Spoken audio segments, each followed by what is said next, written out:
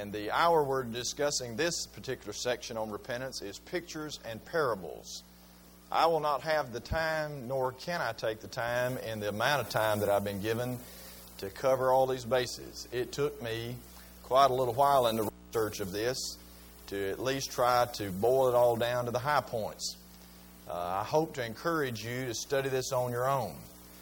The next hour in the lesson that has to do basically with what I call the nature of repentance, because it talks about rend your hearts and not your garments from Joel chapter 2. We'll get more into the mechanics there.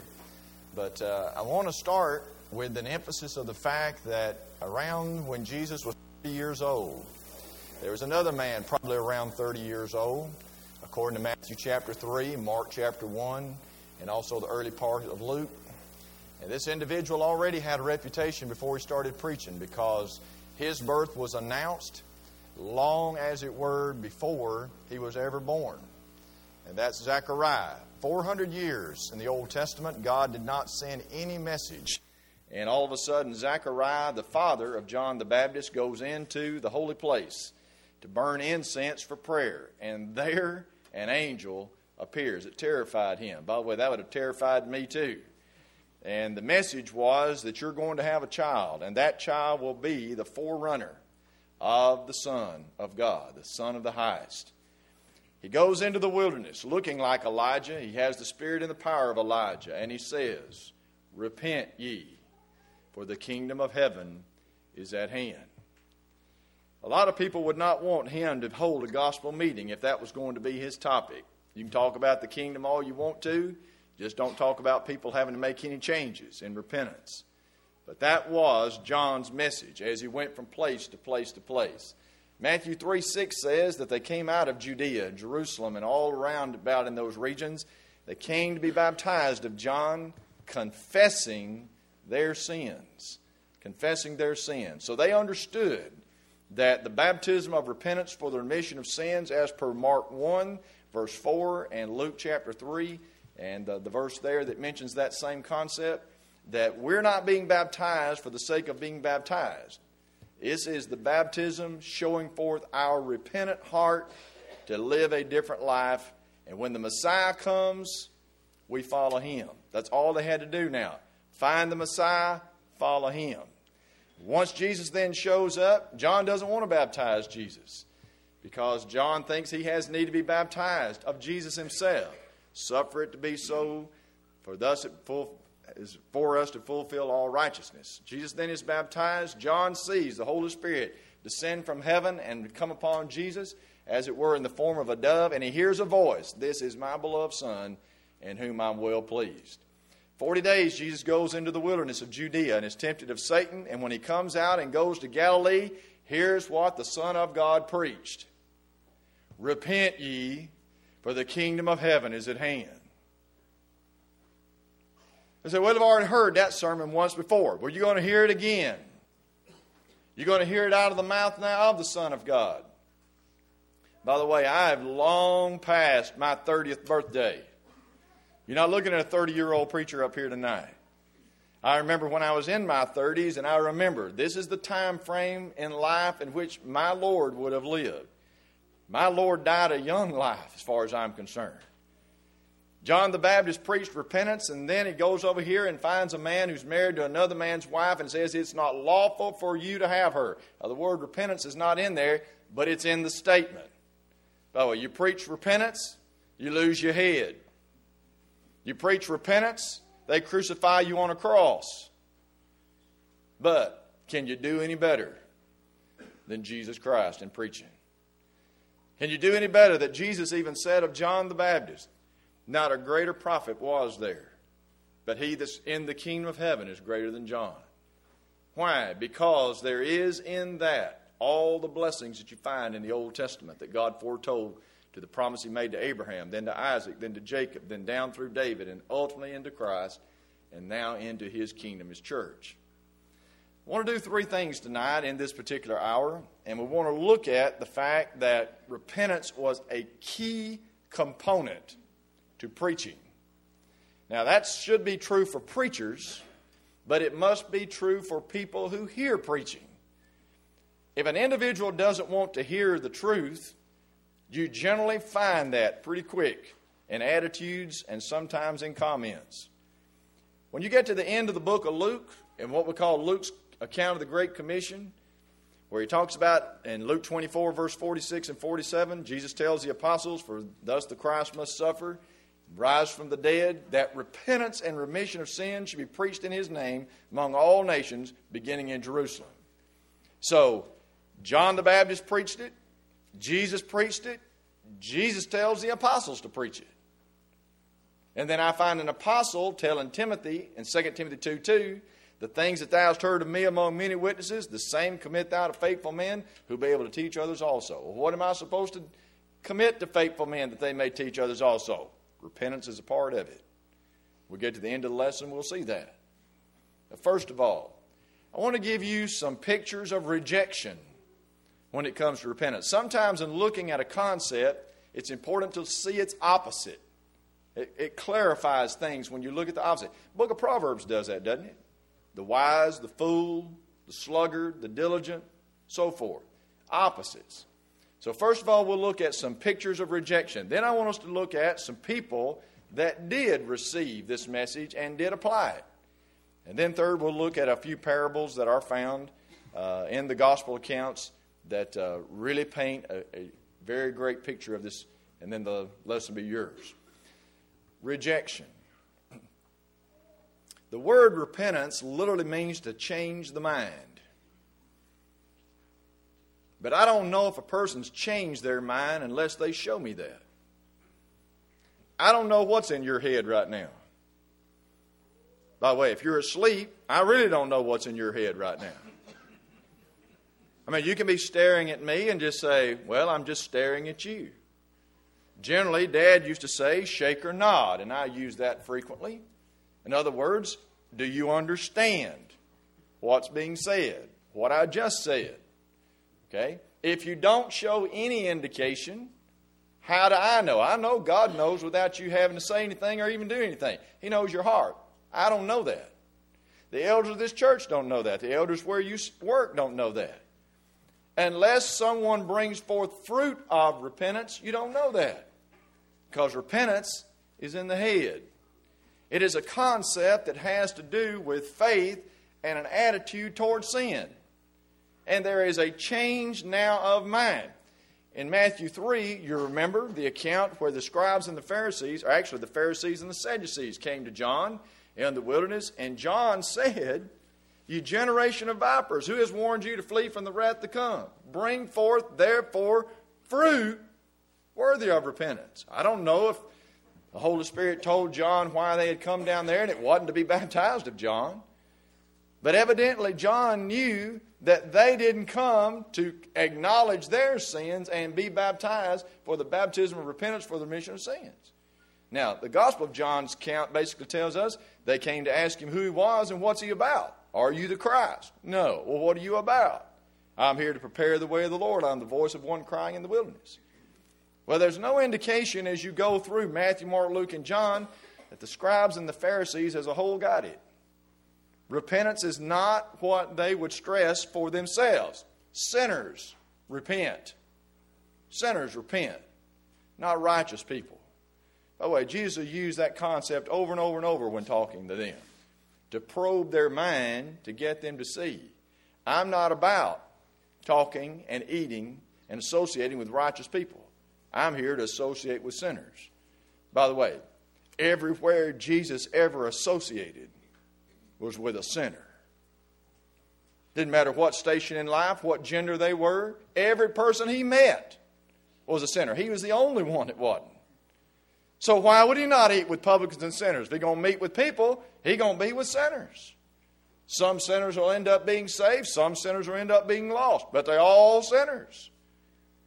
So what's he going to preach? He goes into the cities of Galilee. Turn to Matthew 11. He's done many, many miracles up in that region. Capernaum, Chorazin, Bethsaida. He's preached what we call the Sermon on the Mount. He's probably preached what we also call the Sermon in the Valley in Luke's account. Parallel thoughts. He's fed the multitudes. He's raised the dead. He's healed people of all kinds of sicknesses. They're coming from everywhere to be healed of him, and also to listen to the man that can heal anything and everything. He's casting out demons right and left. Even his disciples are doing that. What manner of man is this? What manner of teaching is this when he doesn't do like the scribes do? He says, I say to you. Scribes didn't do that way. They say Moses said or the prophet said. They always quoted somebody else. By the way, that's what I'd say. The Lord said, according to Matthew's account, or the Holy Spirit through Paul wrote this. It's not, I say to you, Jimmy Clark says to you. I don't have any authority. The authority's in this book. That's what preaching's about. In Matthew chapter 11, beginning in verse 20, it says, Then began he to upbraid the cities, wherein, watch this, most of his mighty works were done. Most. That indicates that there were works done in general areas in Galilee, but most of them were done right here in this region, right above the north curve of the Sea of Galilee. That's where Capernaum is. That's where Chorazin and Bethsaida. Most of Jesus' basic operations were right in that region. Now, he'd raised the widow of Nain's son, Jairus' daughter in Capernaum, all kinds of things that you could read. You know the first miracle, right, guys? Water to wine. Where is that?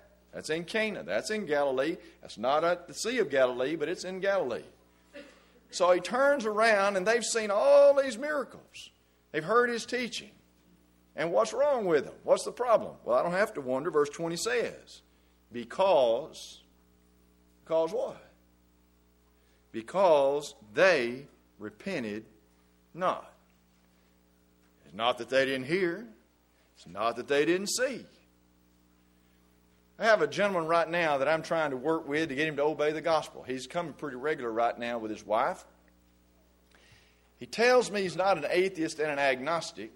And I've studied with him at home one time and still working with him, not giving up on him. Matter of fact, he's about more regular than some of my own members. He ought to be there all the time. And he told me point blank, he said, if I could just see one miracle, I'd believe. I said, you got a whole book full of them. You got the record of multiplied miracles. Even the Gospel of John says, many other signs did Jesus in the presence of his disciples that are not written in this book, but these signs are written, that you might believe that Jesus is Christ, the Son of God, and believe you might have life through his name. That's what the Gospel of John's about. You want to believe that Jesus is, that he's the Son of God? Look at the evidence. The evidence is here. I don't have to see a miracle. Well, in his mind, he needs to see something. In his mind, that will solidify and confirm it. Let me tell you something. They saw many miracles. The text says they saw many miracles. I've never seen the dead raised, but folks, I believe that. And I've got my hope that down here at Pine Hill Cemetery, there's at least several graves going to be opened up. My mother and daddy's bodies are down here. My grandparents are buried down here. Aunts and uncles, they're buried down here. Folks, Talladega County is almost home to me. Matter of fact, most of my relatives are in this county. Matter of fact, I'm preaching to most of my relatives tonight. I don't know why they assigned me repentance. I don't know how far I'm going to get with my own folks. But the fact of the matter is, folks, you can see many miracles and not repent. Now, keep that in your memory bank when we get to next hour.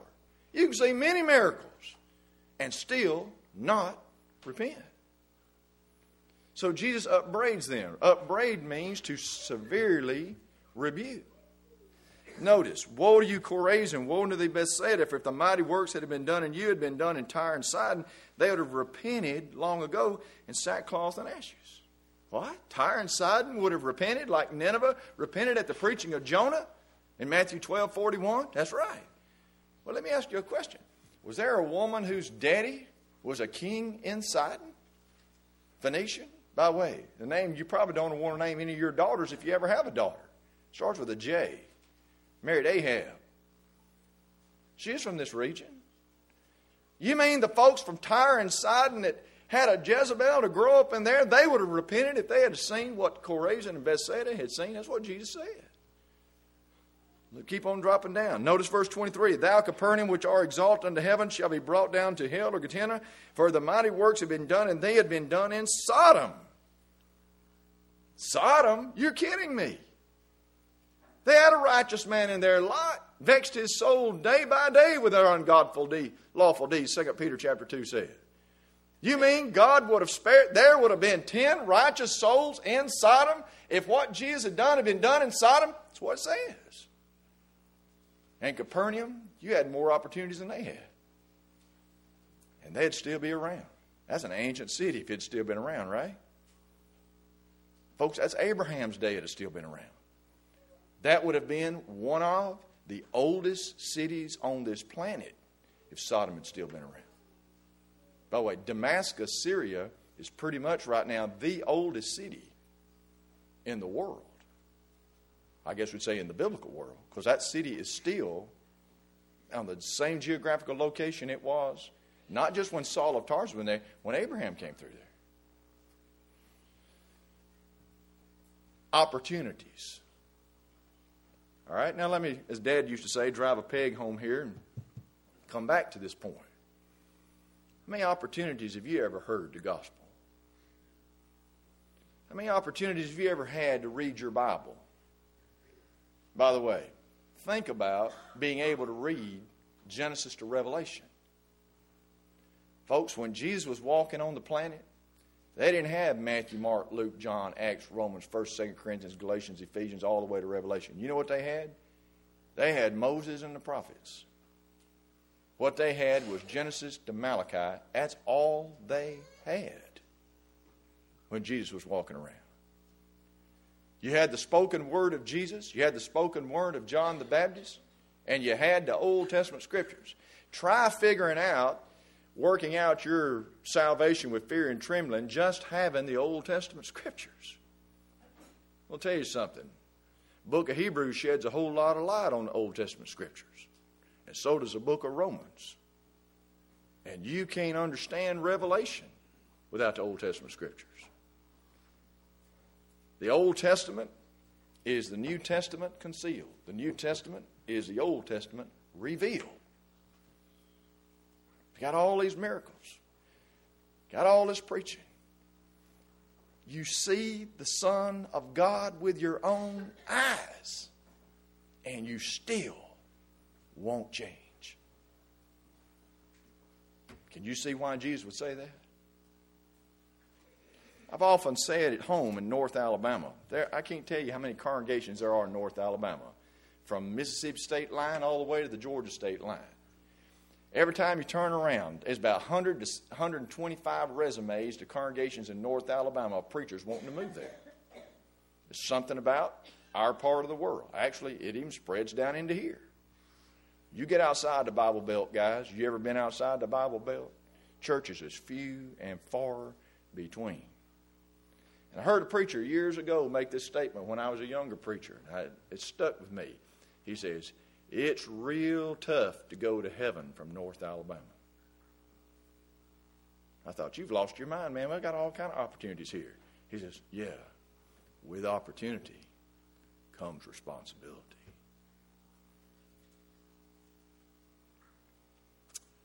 Rejection. Oh, now look. They just didn't understand. Let's go to another rejection. Look at Luke 16. Do you know it is possible for a person to be on the other side of the grave? To be dead, be in the Hadean realm, and still not repent. Still not repent. Jesus gives an account. I don't believe this is a parable. I believe this is an account that would have been true in that day. Of a rich man that fared sumptuously every day. This starts in verse 19. There's a beggar at his doorstep, Lazarus. He's got sores. The dog there at the doorsteps licking Lazarus' sores. He would fain eat the crumbs that fell from that man's table. That basically would be the leftovers that you didn't want to keep. Just threw it out the door. Lazarus is out there to eat them. Lazarus dies. The angels carry him to Abraham's bosom. And ultimately the rich man dies, and the rich man's in torments. But there's a great gulf, but the rich man can see Lazarus and Abraham, and vice versa. The rich man cries out to Abraham to send Lazarus to dip the tip of his finger in water and touch the tip of his tongue that it might cool his tongue, for he's tormented in the flame. Abraham basically says, you remember in your days when you were comforted and he was tormented, now he's comforted and you are tormented. A great gulf, and one cannot pass to the other. Well, I have 5 brothers back home. You remember the count, guys? I have 5 brothers back home. Send Lazarus back. Send Lazarus back. And they will what? Let's read that text. It says in verse 28, I have 5 brethren that he may testify unto them, lest they also come to this place of torment. Abraham says to him, they have Moses and the prophets, let them hear them. They had what you had. That's all they needed at the time. Watch the rich man's statement. Folks, he's already on the other side of this life.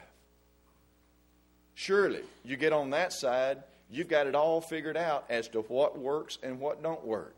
Wrong. Nay, Father Abraham, if one went unto them from the dead, they will repent. There's your word. There's your operative word of this lectureship right there. Here is a man who's already dead, who's in torments, and he thinks he's got it figured out how to get folks to repent in his life. Think about that a minute. Come on, think hard about that one. Chorazin, Bethsaida, Capernaum. You're not dead yet. You're just deceived. This man's dead. This man's in Hadean realm. You'd think he'd have got a wake-up call, right? Do you know what this man's attitude in Hades is still about the Bible? It still won't get the job done. That's what he thinks. Send somebody back from the dead. That'll shake everybody up. Let me tell you something. Jesus rose the dead and God raised him from the dead. It ain't shook this world up. You can have all kinds of things go on, and man can still not repent before he dies and after he dies. Oh, man, if I could just see a miracle, I'd believe. Oh, you wouldn't. If I got on the other side of life and on this, I'd know everything I didn't know. You wouldn't. Folks, we know what we want to know. And we do what we want to do. Whether we are alive here or our existence on that other side. And Abraham flat told him, if they hear not Moses and the prophets, neither will they be persuaded. That means they wouldn't repent even if though one rose from the dead. That's how the account ends. I would love for that account to go on, to see what the rich man's rebuttal even to that was. But that was enough said. He thought on the other side of death, this is how you get folks to repent. Send one back from the dead. This is how you get folks to repent. And not how you get folks to repent. You get folks to repent in a very, very unique way. We get to that in the next hour. Now let's look at those that did get it. I'll give you 2 quick examples before I get to the parables. Turn now to Gospel of Luke. By the way, the whole Gospel of Luke is filled with sections on repentance. As a matter of fact, I'm not real sure that's not the major theme of the book of Luke, is repentance. Look at Luke chapter 5. Verse 27, after these things he went forth, he sees a publican named Levi sitting at the receipt of custom. He says unto him, follow me. He left all, rose up, and followed him. Levi made him a great feast in his own house, and there was a great company of publicans and of others that sat down with him. Let's stop right there. Levi, who is that guy? It's Matthew, wrote the book of Matthew. That's his Jewish name, Levi. By the way, my grandson's named Levi. So I'm sort of partial to that name, right? It means joined. Goes all the way back to the original Levi. Jacob's sons, Reuben, Simeon, Levi. The Lord has joined one unto us. Oh, this man now is now in fellowship with the Lord. Served the Roman government as a publican. Probably sitting at the seat of custom, he had a dual task. He was the man at the toll booth when you went through, that you had to pay a toll. You ever been through a toll booth? They got sections in Florida, you can't go anywhere down there without going through a toll booth.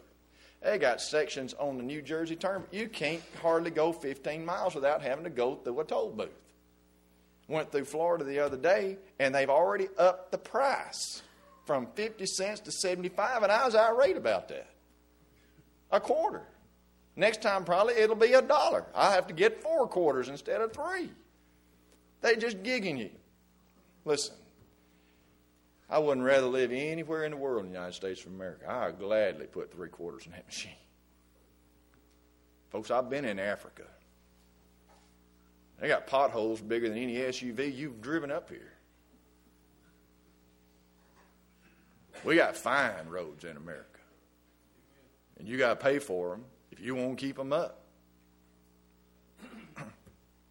Here he is.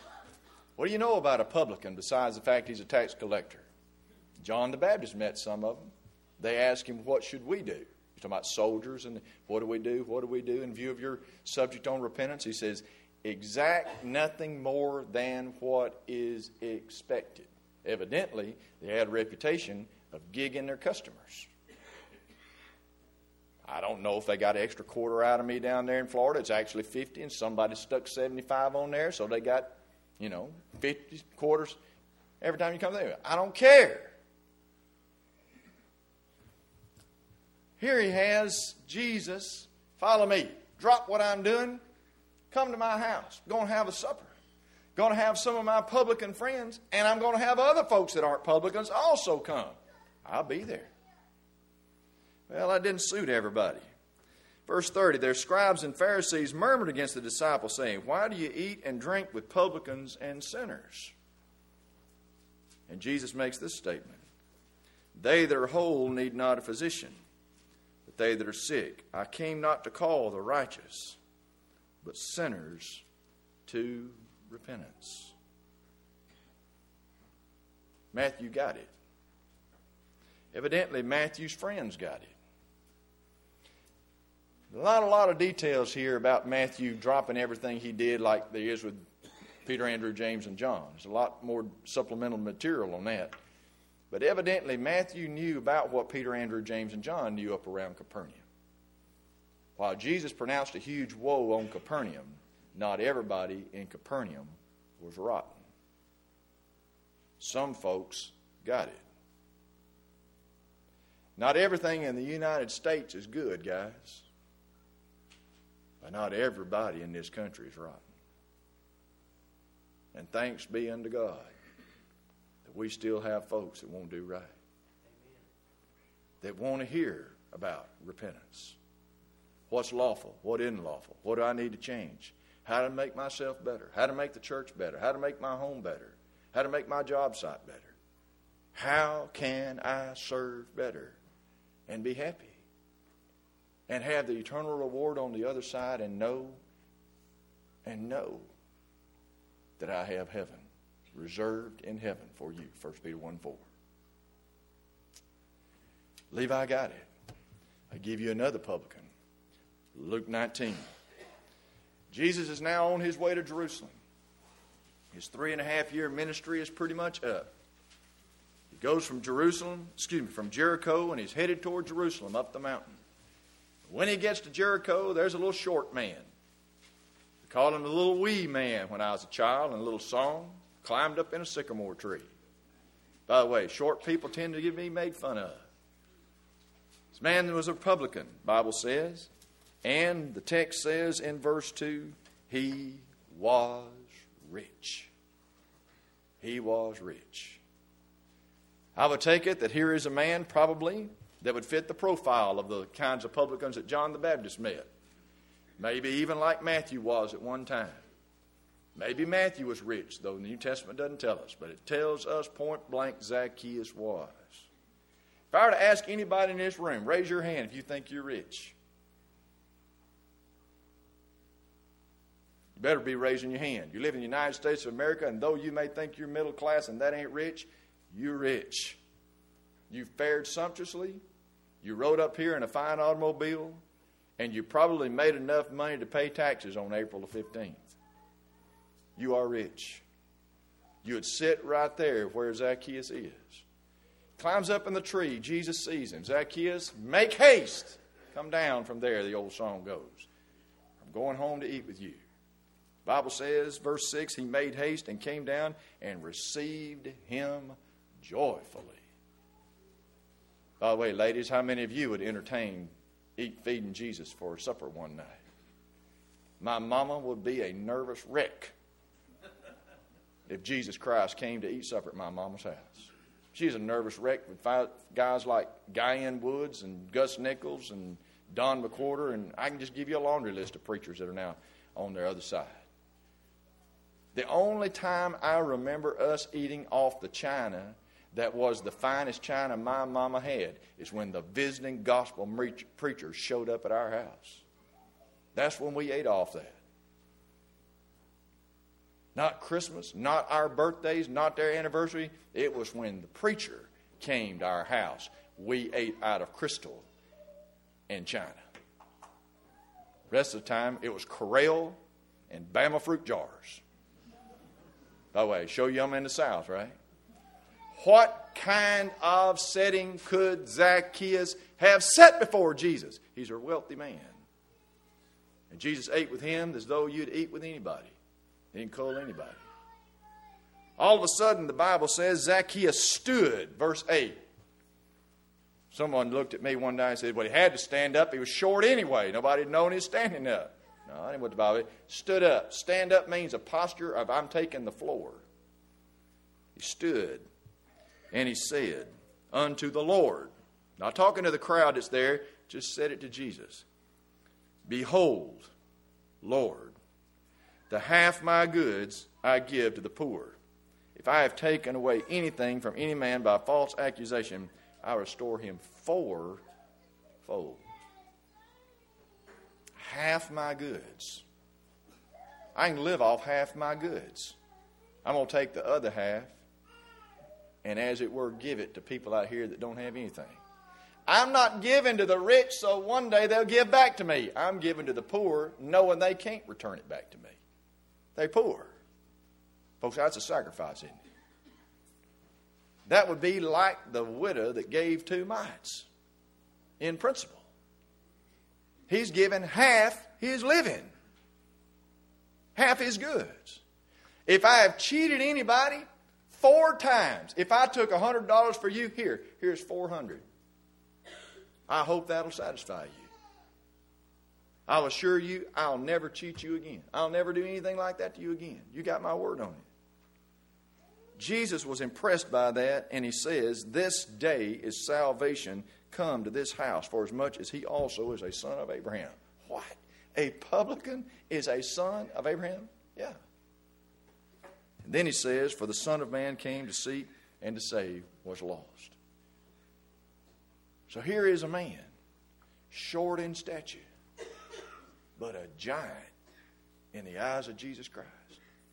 Here's another publican, Levi, is our man Matthew, the apostle, who will write about the king and the kingdom of heaven. That's acceptance. Repentance didn't run them off. Repentance ran them to the Lord. Now let's look at 2 quick parables. Actually, 3 very quickly. 1. There are 3 parables in Luke 15. I'll not touch on the last one because I know Brother Mark's supposed to do that tomorrow. Mark Reynolds. But the first 2 parables are actually a comment with reference to the scribes and the Pharisees criticizing Jesus because he's associated with publicans and sinners. He talks about a shepherd has 100 sheep. One wanders off. Does not the shepherd leave the 99 and go get the one? And when he finds the one, brings him back, and there is rejoicing. Here's a woman has 10 coins. She loses one. She sweeps the house, every corner, every nook and cranny is sought. And she finds the coin. She calls her friends. Let us make merry. The point is, There is joy in heaven among the angels over one sinner. One sinner that what? Repents. What's the Lord looking for out of these sinners? These publicans and sinners. He's looking for repentance. And Jesus said, is it not meet? Is it not fitting that we rejoice when people change their lives and show repentance? And now I take you to Matthew 21. Jesus turns to people that don't want to accept what he's got to say. Matthew 21, Jesus says, a certain man had 2 sons. He says to the first son, son, go work today in my vineyard. And here's what the son says, I will not. Any of y'all ever had your child tell you no? How'd you like it? By the way, they generally learn at about 2. And they perfect it by 3. And they never forget it. I will not. But then it says, but afterwards repented. Didn't regret it. Afterward repented and went. Likewise he said to the second son. And the second son said, I go, sir. How polite. Mom would be proud of that. Yes, sir. Yes, ma'am. He said he was polite about it, and he went not. Which of the 2 did the will of the Father, Jesus asked. They got the illustration. They missed the point. Suppose he that went. Publicans and harlots will enter into the kingdom of heaven before you. For they believed John the Baptist and repented. And after you even saw them, I'm putting this in my own words, after you even saw them do that, you then even did not afterwards repent and believe. When we offer invitations, and we're not offering an invitation song right now, or the Lord's invitation as we try to do it. By the way, the invitation's offered all the time. It doesn't have to be formal. When an individual does respond to the invitation, that should stir somebody else to do likewise. That's what Jesus is saying there. They are getting it, and they are showing that they're getting it. No, they didn't get it right the first time, but they repented and are trying to do better. You say, I go, sir. Yes, Father. And don't. You sit there and do nothing. And the world is your example, showing you what to do. And still, you see it, and you still do nothing. They'll be in the kingdom, and you'll be on the outside. On the heels of Matthew 21 is 22, 23, 24, and 25. Study that. This is Jesus' final appeal, as it were, to his own nation. I've given you 3.5 years, and John's preached to you. You've seen miracles. You know my sinless life. You've got people who are just like you, who are showing forth fruit of repentance. Will you not also change the mind and be blessed? The Lord is not slack concerning his promises, as some men count slackness, but is long-suffering to usward, not willing that any should perish, but all come to repentance. 2 Peter 3:9. We'll take the break.